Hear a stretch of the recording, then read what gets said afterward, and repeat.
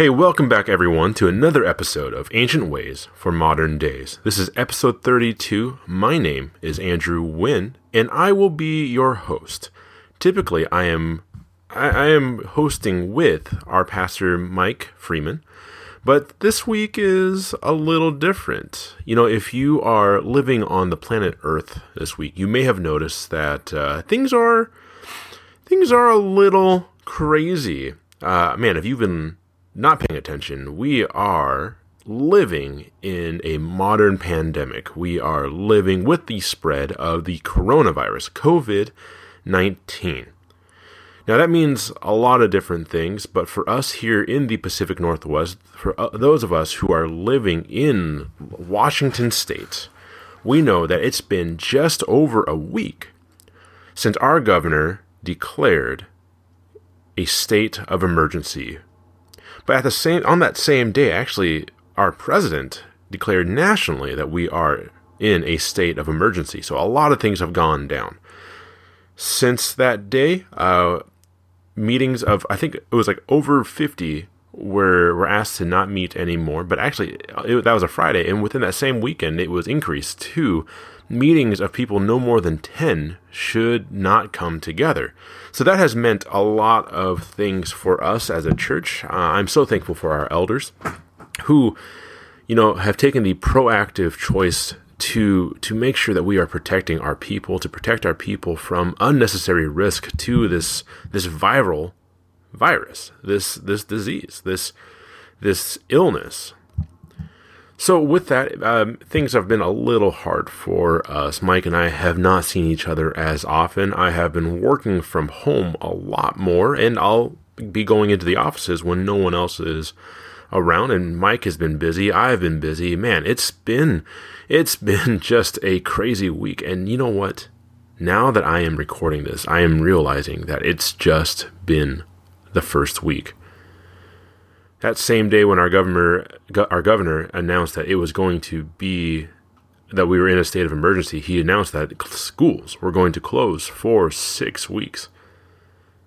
That has had just amazing ramifications for everyone. And it's been crazy. And now that I think about it, it's only been week 1. And man, things are crazy. So you know what? If you are a member of Valley Christian Fellowship, man, I would appreciate your prayers. Just as leaders, we're trying to navigate our best as to what's going around. But you know what? A lot of great things are happening as well. I know there's a lot of opinions as to whether or not we as a culture are overreacting to what was originally reported as something akin to the flu. Now we're starting to see that it's worse than that. But there are a lot of opinions going back and forth as to whether or not this is the correct response to it. But how the government and how our communities have responded have created needs, and as Christians we have had the opportunity to rise up and to meet those needs. If you haven't heard, it wasn't too long ago, it was actually just during the week, that one of our local retirement homes, they were out of toilet paper because people have been hoarding toilet paper. And it's an entire community that was without. And as a church, we were able to rise up and to collect toilet paper and to give those who had need. I'm also working I'm working with some newborn babies, mothers of newborn babies who, because toilet paper is not readily available, people are buying baby wipes. So the people like these mothers who have babies who need to be taken care of, when they have a need for baby wipes, they haven't been able to go to the store and find some. And as a church, we have come together to find these supplies and bring them to the people who need them. I'm also excited to see that we are taking care of our own. We know that there are people within our church who would be dramatically impacted by this virus, who, according to the reports, are within the mortality range. I know, actually, as of right now, the mortality rate has increased to 10%, but it was originally reported that people over the age of 60 were at the most risk, people who were over 60 and people who had compromised immune systems, or just other pre-existing conditions. I have loved seeing our church come together and to protect one another and volunteering to step up and to go shopping and to bring groceries and other supplies to the people who need them. It has been such an amazing experience to be one of the leaders here of this church and to see our church be the church. In situations like this, it can either bring the worst out of us or it can bring the best out of us.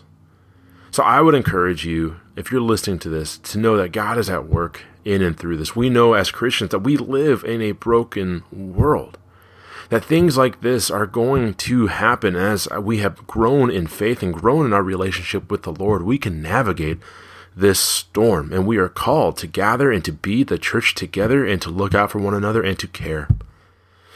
But on with the show. This week is a little different. So Mike and I are not able to meet, and we originally were going to finish the book, Who Am I? Identity in Christ, but we're not able to do that this week. And you know what? I thought it would be beneficial for us to just talk about what is happening within our culture. For the last 2 weeks as a church, we have been live streaming all of our services on Facebook. And for those who haven't had the opportunity to know, Mike has done a 2-week series on just how to respond to the COVID epidemic or pandemic. So what I would like to do now is I'm going to turn it over to that sermon. So if you have not had a chance to listen to the sermon, I would encourage you just to go ahead and just listen and let the Word of God permeate your being. Now, before I turn it over to Mike and the message, I will say a few things. Continue to be the church. Continue to be the people that God has called us to be, and let's continue to connect. It's going to be really easy to get preoccupied with just survival or the inconveniences of these times. But remember, God is still on his throne, and God is still calling us closer to him. So connect with him, maintain your relationship with him, and maintain your relationship with the rest of the body. Take a moment to just reach out to those who are in your Bible studies, in your life groups, in your church. Just say hi, check in on them, and love one another. And you know what? As a church, we have started something new. We have a phone dedicated to receiving text messages from anyone. So if you have a prayer request or a concern or a question about what's going on at the church, I want to give you this phone number that you can text. This phone travels between our connections team. For the last couple of weeks, I'm the one behind it. So at the moment, or whenever I guess if you're listening to this within the week of me dropping this online, you should be able to talk to me. So if you want the phone number, here it is. The number is 360-261-2734. I'll go ahead and read that again. It is 360-261-2734. Again, if you need anything, if you just want to connect, if you want to talk, if you have a question, a prayer request, we would just want to know that you're doing well. So feel free to text that phone, that number, and we'll connect with you. And as I turn this over to Mike, I just want you to know, Valley, you are loved and you are cared for. And we're going to get through this together. All right, until next week, I'm Andrew, and here is Mike. I love that gospel truth. I love to remember it over and over again, that his mercy it's more than all of our sin. Now today as we begin, we're going to look at Psalm chapter 3. And so I'm going to start by simply reading the entire psalm. Listen along as we read from God's word once again. A psalm of David when he fled from Absalom, his son. O Lord, how many are my foes? Many are rising against me. Many are saying of my soul, there is no salvation for him in God. Selah. But you, O Lord, are a shield about me, my glory and the lifter of my head. I cried aloud to the Lord, and he answered me from his holy hill. I lay down and slept. I woke again, for the Lord sustained me. I will not be afraid of many thousands of people who have set themselves against me all around. Arise, O Lord, save me, O my God, for you strike all my enemies on the cheek and break the teeth of the wicked. Salvation belongs to the Lord, your blessing on your people. Selah. Now, let me start by doing things maybe a tad different, and just by giving us a little bit of context for why David writes this psalm. At this point in David's life, he's been crowned king. Not just anointed king, but now the previous king Saul is gone. David is reigning. He is reigning rather successfully, but he is also facing some difficulties. One of God's, judgments upon him is the rebellion of his son Absalom. And his son, for months, he's been greeting people at the gates of the city. He's been endearing himself to the hearts of the people and the leaders. And little by little, he's been gaining favor until finally he makes his move. When he makes his move, he seizes power from his father. He grabs the throne, he grabs the crown, he grabs the palace. He makes himself king. And David flees. We talk about going from rags to riches. David literally goes from riches to rags. David goes from the comfort of the palace and every luxury he can touch to the wilderness, to the hills, being chased like an animal by troops sent from his son. They're intent on his death. This is a psalm of David as he is camped out on the hills, far from home, and fear is beginning to come upon him. The placement of Psalm 3 is very insightful, actually. If you were just to open up and read Psalm 1 followed by Psalm 2, you'd find Psalm 1 is really a psalm that tries to root our commitment to God and His Word. It's a psalm that reminds us of the blessed life is the life that lives in right relationship with God.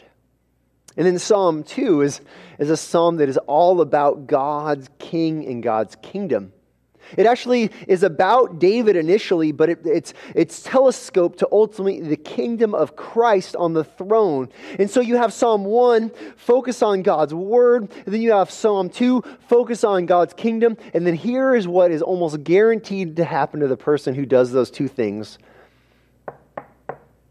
Trouble comes knocking. If you are the person who's desiring to build their life on God's word, if you're the person who's desiring to live within God's kingdom and honor God and King Jesus, you can almost guarantee Psalm 3 is right around the corner. Trouble is coming. Fear and fearful situations are just around the corner. And I see what we're going to see in Psalm 3 is that when that happens, we trust in God. Let me just say it plainly. We trust in God when fear attacks. Now, I think this is such a timely truth for us, isn't it? I mean, we're in literally a pandemic. The coronavirus is spreading. At least here in Washington, the schools have been closed down for 6 weeks. Large gatherings have been asked to stop. In fact, Valley, we are chosen not to gather, not so much out of fear, but because we're hoping that if we comply with the requests of the government, we'll contribute to the actual not spreading of the virus. We'll be part of the solution, but you just have to go and look in a grocery store and what's the item? The toilet paper has been flying off of the shelves. There's stories of people fighting over the basic supplies. What is gripping us? Fear. Fear is gripping us. How about you? How are you handling this pandemic? And more than that, how are you handling the fear that accompanies it? Are you trusting in God? Are you turning your attention to the sovereign God who has provided for everything you've needed up to this point? Who will be faithful for the rest of your life just like he's been faithful for all of it up to this point? Or is your heart being gripped in fear? Turn back with me to Psalm 3. As we walk through it, I want us to begin in these first two verses as we see we face enemies who want to scare us. David faced enemies who wanted to scare him. I guarantee every believer up to this point has faced enemies, and you and I today, we face all sorts of different kinds of enemies, including sickness. Verses 1 and 2. O Lord, how many are my foes? Many are rising against me. Many are saying of my soul, there is no salvation for him in God. I just want you to begin by noticing how often that word many is used. The word many is used 3 times in 2 verses. For David, it was many soldiers. You can almost picture him out on the hills, camped out with his soldiers, and you can just picture an army crawling on distant hills looking for him. Many are these soldiers that are rising against me, but for us, we have a myriad of enemies that rise up against us. I mean, we have people who we might call our enemies, who might be out to do evil to us. We have situations that we feel like are enemies trying to drag us down. Relationships, finances. Some of us have enemies that we would equate to spiritual enemies. We have temptation that waits for us and traps us from time to time. I think all of us would say that we have health as a potential enemy, especially right now with this virus, and we're gripped with the fear of this enemy that has taken lives, that might continue to take lives. This is the reality of these enemies that want to distract us from God, that want to take our focus away from God, that want to have our hearts gripped in fear instead of looking to God. And listen to what they say. He says, many are saying of my soul that there is no salvation for him in God. These enemies, they attack the soul. These enemies, they question God. These enemies, you see their tactic is, it's fear. There's no salvation. There's no hope for you. It reminds me of David when he is running away from his son Absalom. 2 Samuel chapter 16, verses 5 through 8. It gives a picture of one of these enemies and how much poison and how much venom they spew from their mouth as they attack David. It says in the text, when King David came to Bahurim, there came out a man of the family of the house of Saul, whose name was Shimei, the son of Gera. And as he came, he cursed continually. He threw stones at David and at all the servants of King David. And all the people and all the mighty men were at his right hand and on his left. And Shimei said as he cursed, Get out, you man of blood, you worthless man. The Lord has avenged on you all the blood of the house of Saul, in whose place you have reigned. And the Lord has given the kingdom into the hand of your son Absalom. See, your evil is on you, for you are a man of blood. Listen to these attacks. He attacks David's identity. He says, you're not God's child. You're a man of blood. He says, you have no value. You are worthless. He attacks David's identity. He calls down judgment upon David. He basically says, God's given up on you. You should be afraid, David, because you are worthless and God has given up on you. I wonder how many of us have felt that way before. I wonder how many of us in in sickness, and in difficult, painful situations, have paused and wondered, maybe I am worthless. Maybe God has given up on me. Now, I can't tell you the number of people that I have spoken with and that I have sat with, those of failing health that have had this creeping fear crawl into the back of their mind. God doesn't care about you. And this is the kind of lie, the kind of attack that allows fear to settle upon you. Sometimes we feel this way when we have sinned. David actually, he had sinned with Bathsheba. Part of this is part of the difficulty of David in not raising his family well. This is actually, some of it actually is God disciplining David. But instead of just seeing this as discipline, this is an attack of saying, God doesn't care about you. You are now worthless. Are you prone to just sitting and watching the lies of the enemy just get closer and closer to your life? And as you watch the lies of the enemy attack you and attack God's character, do you sit there gripped by fear more and more? You see, David almost begins to do that here. These first two verses, he lays out the fear that he has as plain as day. Many, many, many are my enemies. Many are the things they say about me. But he does not continue to have his eyes on the source of fear.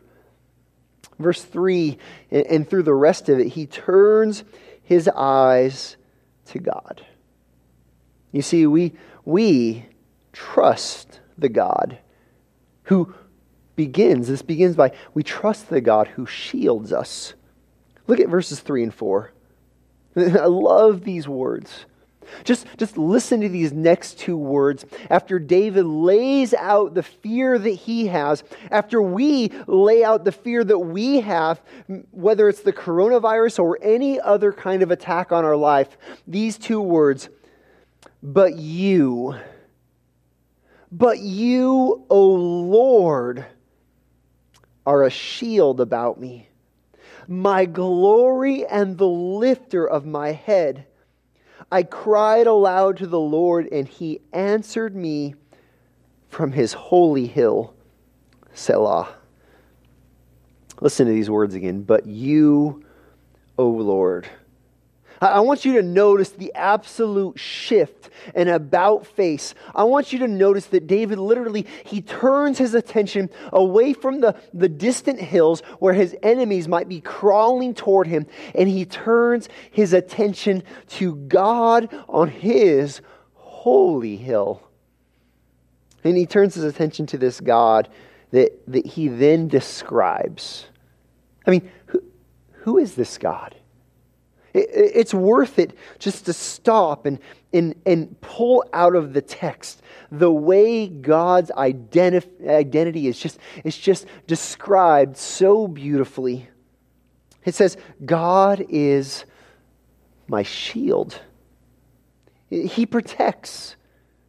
This is the image of a shield, while there are arrows just falling down, raining down, storming down upon him. He has this shield that protects him from all of these fears and from all of these enemies.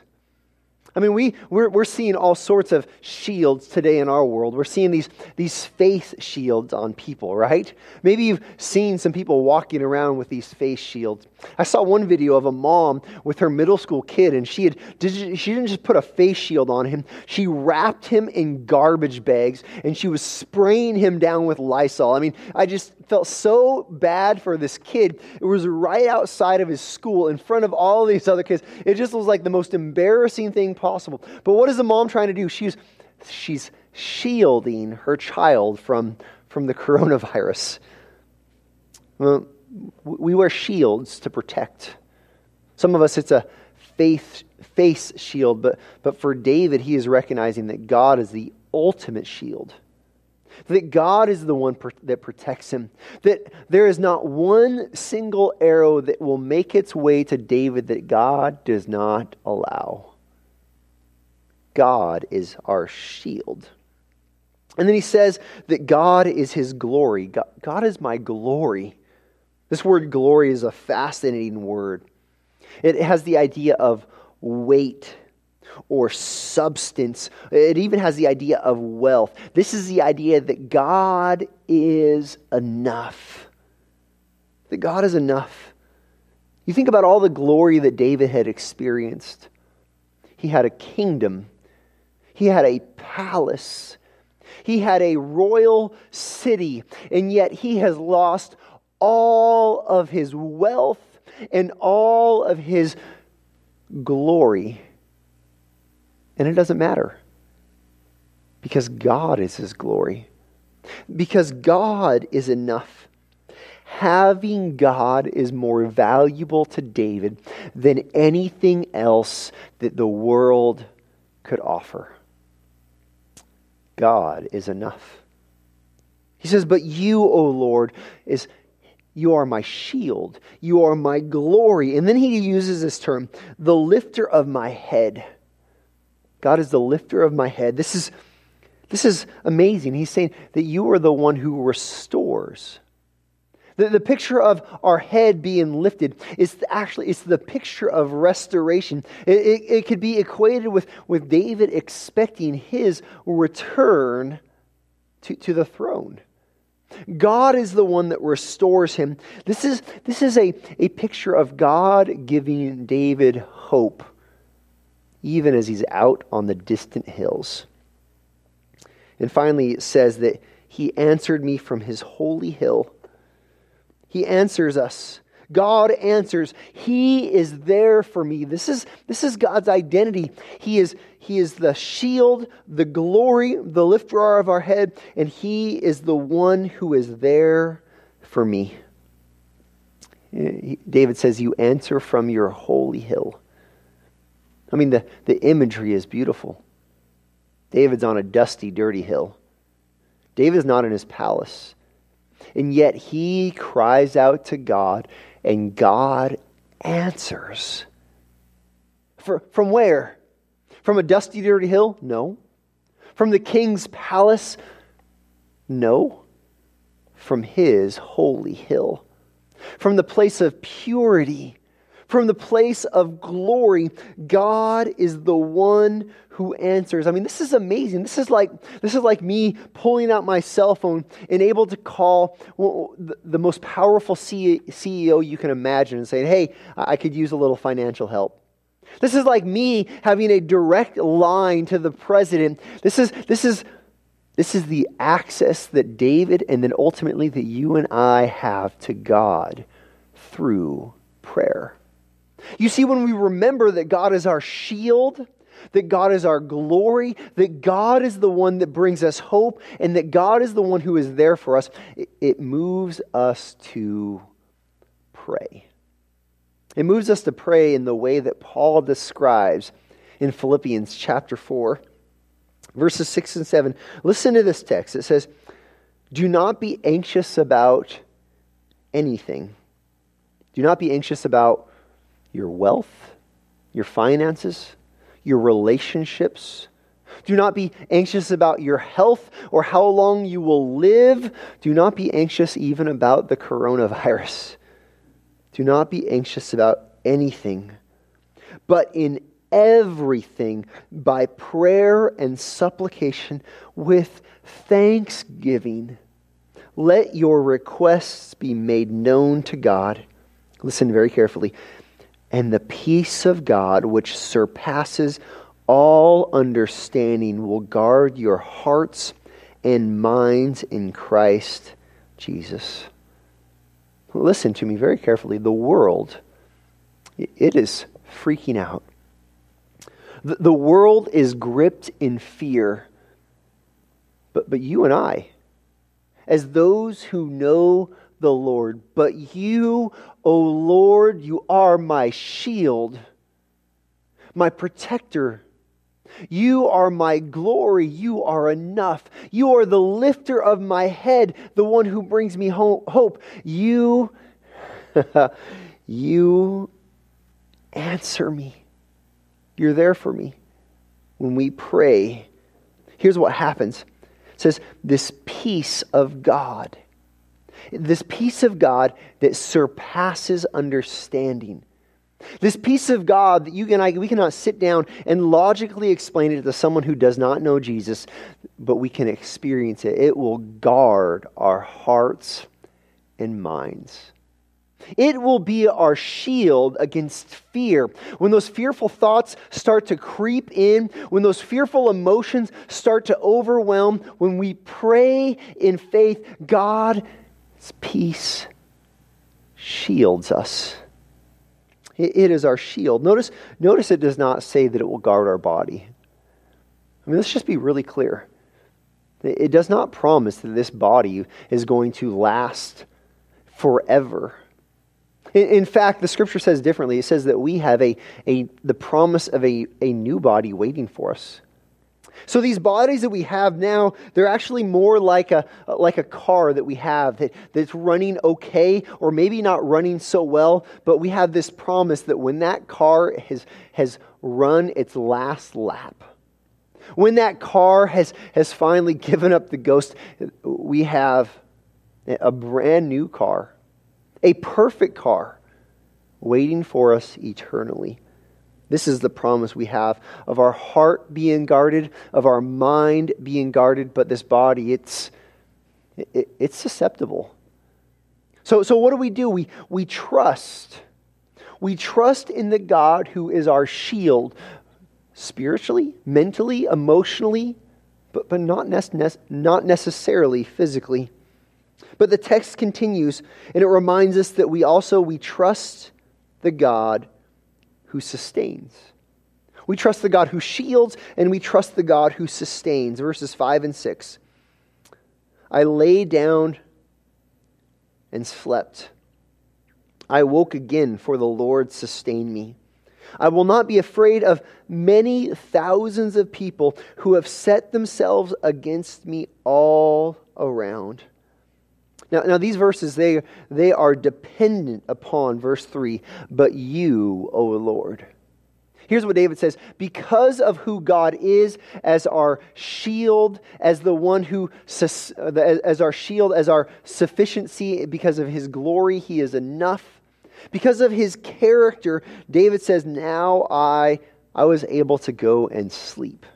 He talks in the past tense here. He says, I slept. This is what he's reminding us, that God's sustaining peace can immediately rest upon you. Now, it doesn't necessarily always happen like this. And I recognize there are a myriad of different situations that each of us will face. But listen very carefully. David wasn't quite sure where his next attack was going to come from. He was out on a distant hill, away from his palace, being hunted down by his son and his son's troop. And yet, David was able to lay down in peace and sleep. He was able to sleep because of his trust that God was the one who sustains. He did not have to control every moment. He did not have to stay awake and watch all night long. David slept trusting the God who sustains. David did not have to go through the house 3 times and Lysol everything. David did not have to wash his hands and then Purell them and then wash them and then Purell them over and over and over again until his hands were raw. Now listen, wash your hands, use sanitizer, Lysol your house. I get it. But at the end of the day, David did what he could. He escaped, he got to a distant hill, and then he slept in peace. This is that peace that surpasses understanding. This is that peace that is offered to you when you trust God. He speaks in the past tense. He says, I slept and God sustained me. But then verse 6, he shifts to the future tense and he says, I will not be afraid. He says, I will not be afraid of many thousands of people who have set themselves against me all around. He continues, he says, God's sustaining peace can be carried into the future. He says these words, I will not be afraid. Maybe you should say those words right now as you think about whatever it is that is gripping your heart in fear. Now, some of you, you're like, coronavirus, I don't care. But others, you are afraid of this. Some of you, you're afraid of how this is going to impact you financially. Some of you are afraid of just completely different issues, but you're alone in your house right now. Say these words. Say, I will not be afraid. When you trust in God, the God who sustains, you can say these words in faith. You can declare, I will not be afraid. Whatever might come my way, I will not give in to fear. Let me ask you, is that true of you? Are you going to give in to fear? Are you going to act like this world is outside of the hand of God? Or will you, like David, say, I will not be afraid. I am going to trust in God. I am going to trust in this God who has always been faithful and promises to always be faithful. So if you're still with me, we have this God who is a shield. We have this God who sustains, but finally, we trust the God who saves. Verses 7 and 8. David cries out, Arise, O Lord, save me, O my God, for you strike all my enemies on the cheek. You break the teeth of the wicked. Salvation belongs to the Lord. Your blessing be on your people. Selah. Here's what he does. He cries out.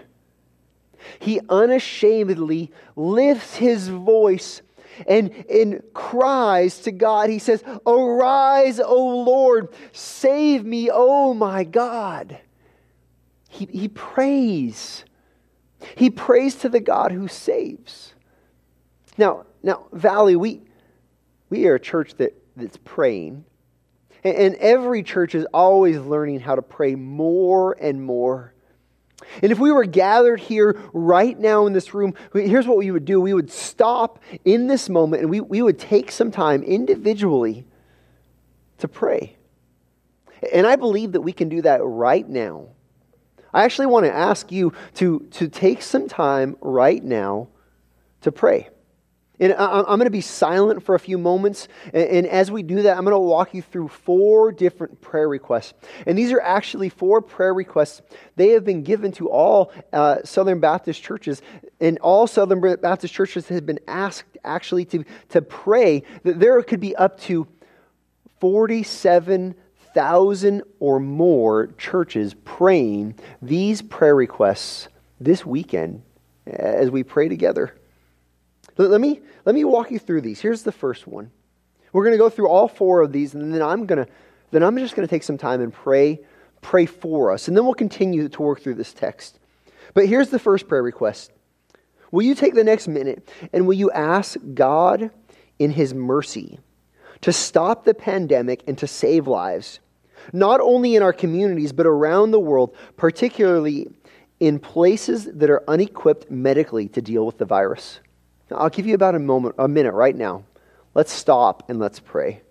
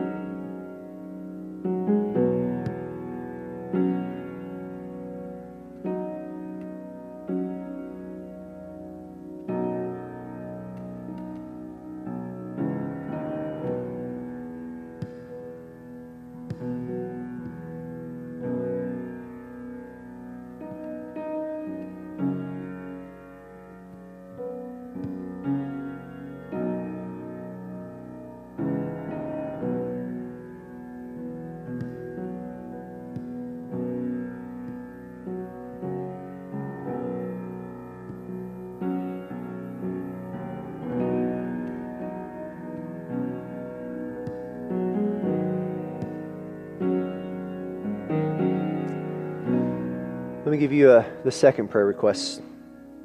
The second one is, will we pray for President Donald Trump and other government leaders, international, federal, state, local? We pray for all leaders. Pray for them to have wisdom to direct us in the best courses of action for the prevention and for care for those who are dealing with this. Let's take another moment. Pray for every leader you can think of, and pray specifically for them to have wisdom.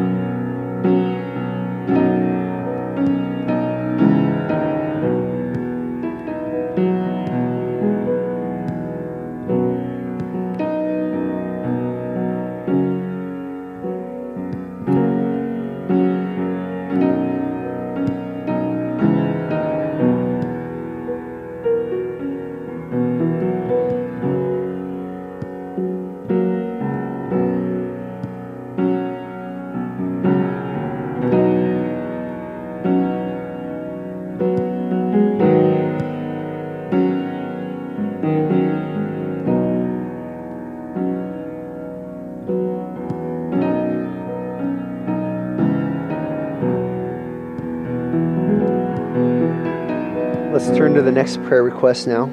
This one, Scripture says, teach us to number our days carefully so that we may develop wisdom in our hearts.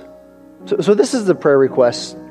Pray that the Lord will give us wisdom in this moment of fear as the foundations of what we know are shaken. Pray that others would realize how fragile life is and how real eternity is. That they would see their need for a Savior, for Jesus Christ, then they would turn to God in faith and in repentance. Again, let's take about a minute and let's pray.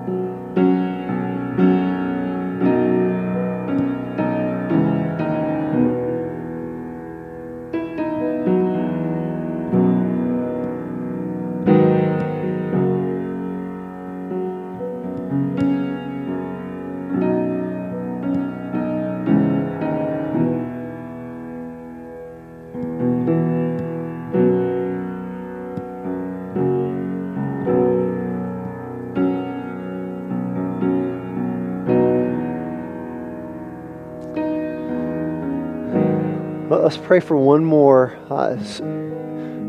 prayer request that is very important. It is crucial.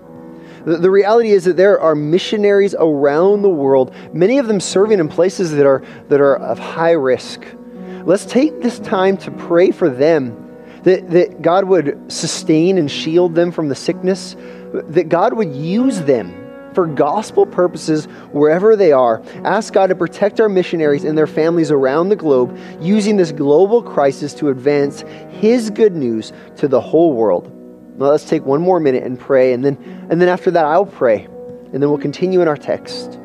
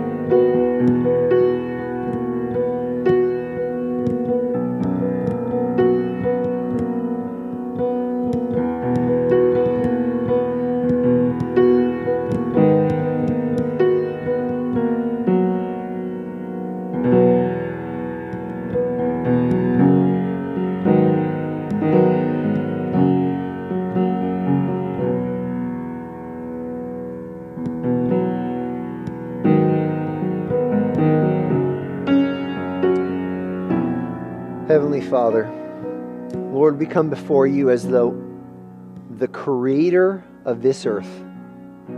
Lord, you made this entire world and you made every person in it. Lord, there is nothing that happens here on earth that is outside of your sight. Lord, we believe that you are sovereign over the entire world. And we believe that you work providentially even in the hard and the scary. And so, Father, we pray right now that you would, first of all, that you would bring an assurance to every believer across the entire globe in your faithfulness. Lord, you would give us all a calmness. You would help us to turn away from fear and not be crushed and gripped by anxiety. Instead, Lord, allow us to see the opportunity, the great opportunity you have given us to serve those around us. Help us to love our neighbors in this time of trial. Help us to care for others and not just for ourselves. Lord, allow this to be a time where we act like the salt and the light that you have made us to be.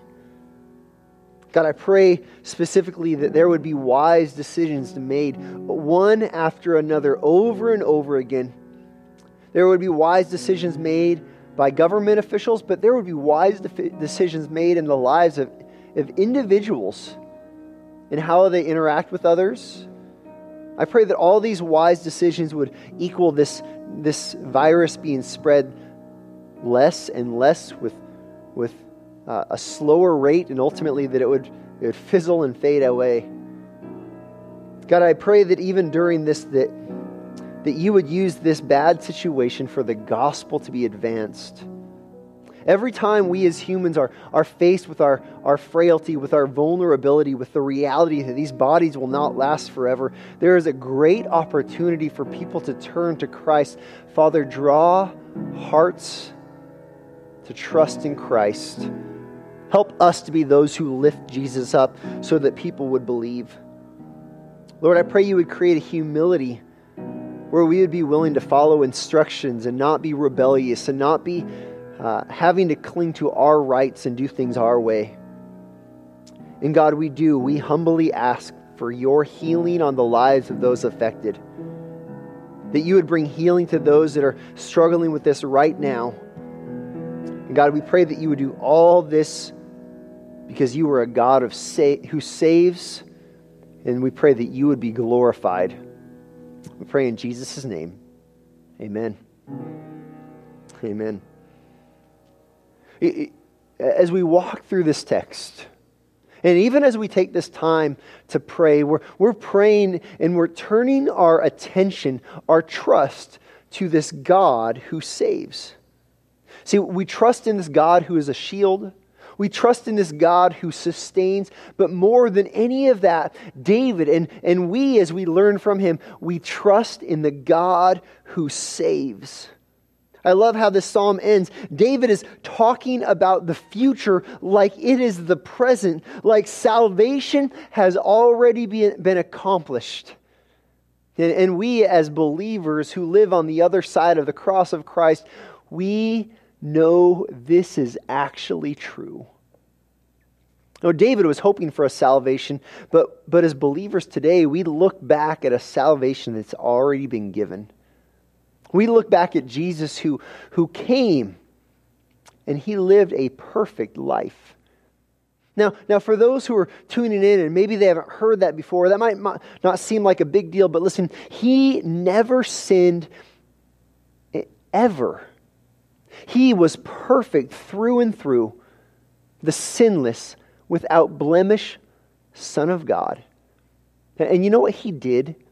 After living a perfect life, he traded that for our sinful life. He traded his perfect life and he took the punishment that we deserve for all of our sin, for all of our rebellion, from the greatest to the smallest sin. He took all of that with him and he paid the price for our sin by dying a criminal's death on the cross. And he was buried. And 3 days later, God brought him alive from the grave, vindicated him as the perfect, sinless Son of God. And here's what the Scripture teaches. Anyone and everyone who believes in Jesus and his death and resurrection, his perfection is given to you, and your imperfection, your sin, is paid for. It is washed away, and you are made whole, and you are made clean. For you, believer in Christ, death has been defeated. Death has been defeated. Earlier we looked at Philippians chapter 4, but if you were to look at Philippians 1, the Apostle Paul says this incredible statement. He says this statement while he is in prison, unsure of what the future holds, unsure if execution is coming. Life is not good for him. And yet, this is what he says. For me to live is Christ. To die is gain. Here's what he says. He says for him, and by extension to every believer. Listen, if you're sitting there in your living room or in your bedroom, maybe you're sitting in your bathroom, I don't know, wherever you are right now, and you're listening to these words, for me to live is Christ, to die is gain. This is true of you if you have trusted in Jesus and his death and resurrection. Here's what he says. To live is Christ. That means the entirety of the rest of the life he has here on earth. Every single breath that he has left. It is to live for the purposes of Christ. That means for you and for me, we live for Christ. That means we live to serve Jesus. How do you serve Jesus? You serve your neighbor. You care for those who live around you, those who you interact with, especially in a vulnerable time like this when everyone is full of fear. You care for them more than you care for yourself. That means you share the gospel. You tell them that you trusted in a Savior who has given you the promise of eternal life that no sickness and no virus can threaten. That means that you and I, we have the opportunity to sacrifice our wants and our needs for a hurting world. There are believers in places in this world right now that are infected with the coronavirus. They don't have the medical care we have. And you know what they are doing? Without fear, they are sharing the gospel. Because to live is Christ. Listen very carefully. You should wash your hands. You should not be in public gatherings. I get that. But now is not the time to isolate. Now is not the time to focus on self-preservation. Now is the opportunity to live for Christ. To care for those around you. Let me ask you, what can you do to serve Christ in your neighbor in these scary times? It might look different for me than it looks like for you. But what can you do to serve Christ in these scary times? To live is Christ. And then finally, to die is gain. Now, let me ask you another question. This will illustrate this perfectly. What's the worst thing that can happen to you here on earth? The worst thing that can happen to any of us is for us to lose this life. And Paul, in a not so subtle way, he reminds us that that's not so bad. If you lose this life, you are rescued into an eternal kingdom without pain, without fear. You have nothing but gain ahead of you. Here's what Psalm 3 reminds us of. That in times of trouble, we can be overwhelmed by fear. We can give in to the worry. We can bow before the anxiety, or we can turn our attention to this God who is our shield, this God who will sustain, to this God who saves. How are you going to respond? How are you going to respond at this time in history when everyone's full of fear? Will you turn to God? Let's pray. Heavenly Father, Lord, it's a privilege to be able to share your word through technology today, to be able to connect with people who are sitting maybe a few blocks away or maybe thousands of miles away. Regardless of where we are, though, your word is true. Regardless of what situation we face, your character, it is unchanging. You were a shield for David. Father, we pray that you will be a shield for us, that you will protect us, that you will watch over us, that you will care for us. Father, you sustained David. You removed the anxiety that had just such potential of crippling him, and he was able to sleep on a dusty old hill outside of his Jerusalem. Lord, we believe that you can sustain us, that the weightiness of your glory is enough. We pray that you would sustain us. And God, you were a God who saved. Ultimately, you delivered David. God, we pray that you would deliver those who are dealing with the sickness of the coronavirus. But more than that, Father, I pray that you would deliver us who deal with the sickness of our souls called sin. That in your Son, Jesus, and his death and resurrection, you would help us to receive this incredible cure. That we would know that we'd been forgiven, and that we would walk in faith and in forgiveness. That we would care more about others than ourselves, and we would do it all for the glory and the majesty of Jesus Christ. God, you are a God who saves. We rejoice in that. You, O Lord, are our God. And we pray this all in Jesus' great name. Amen.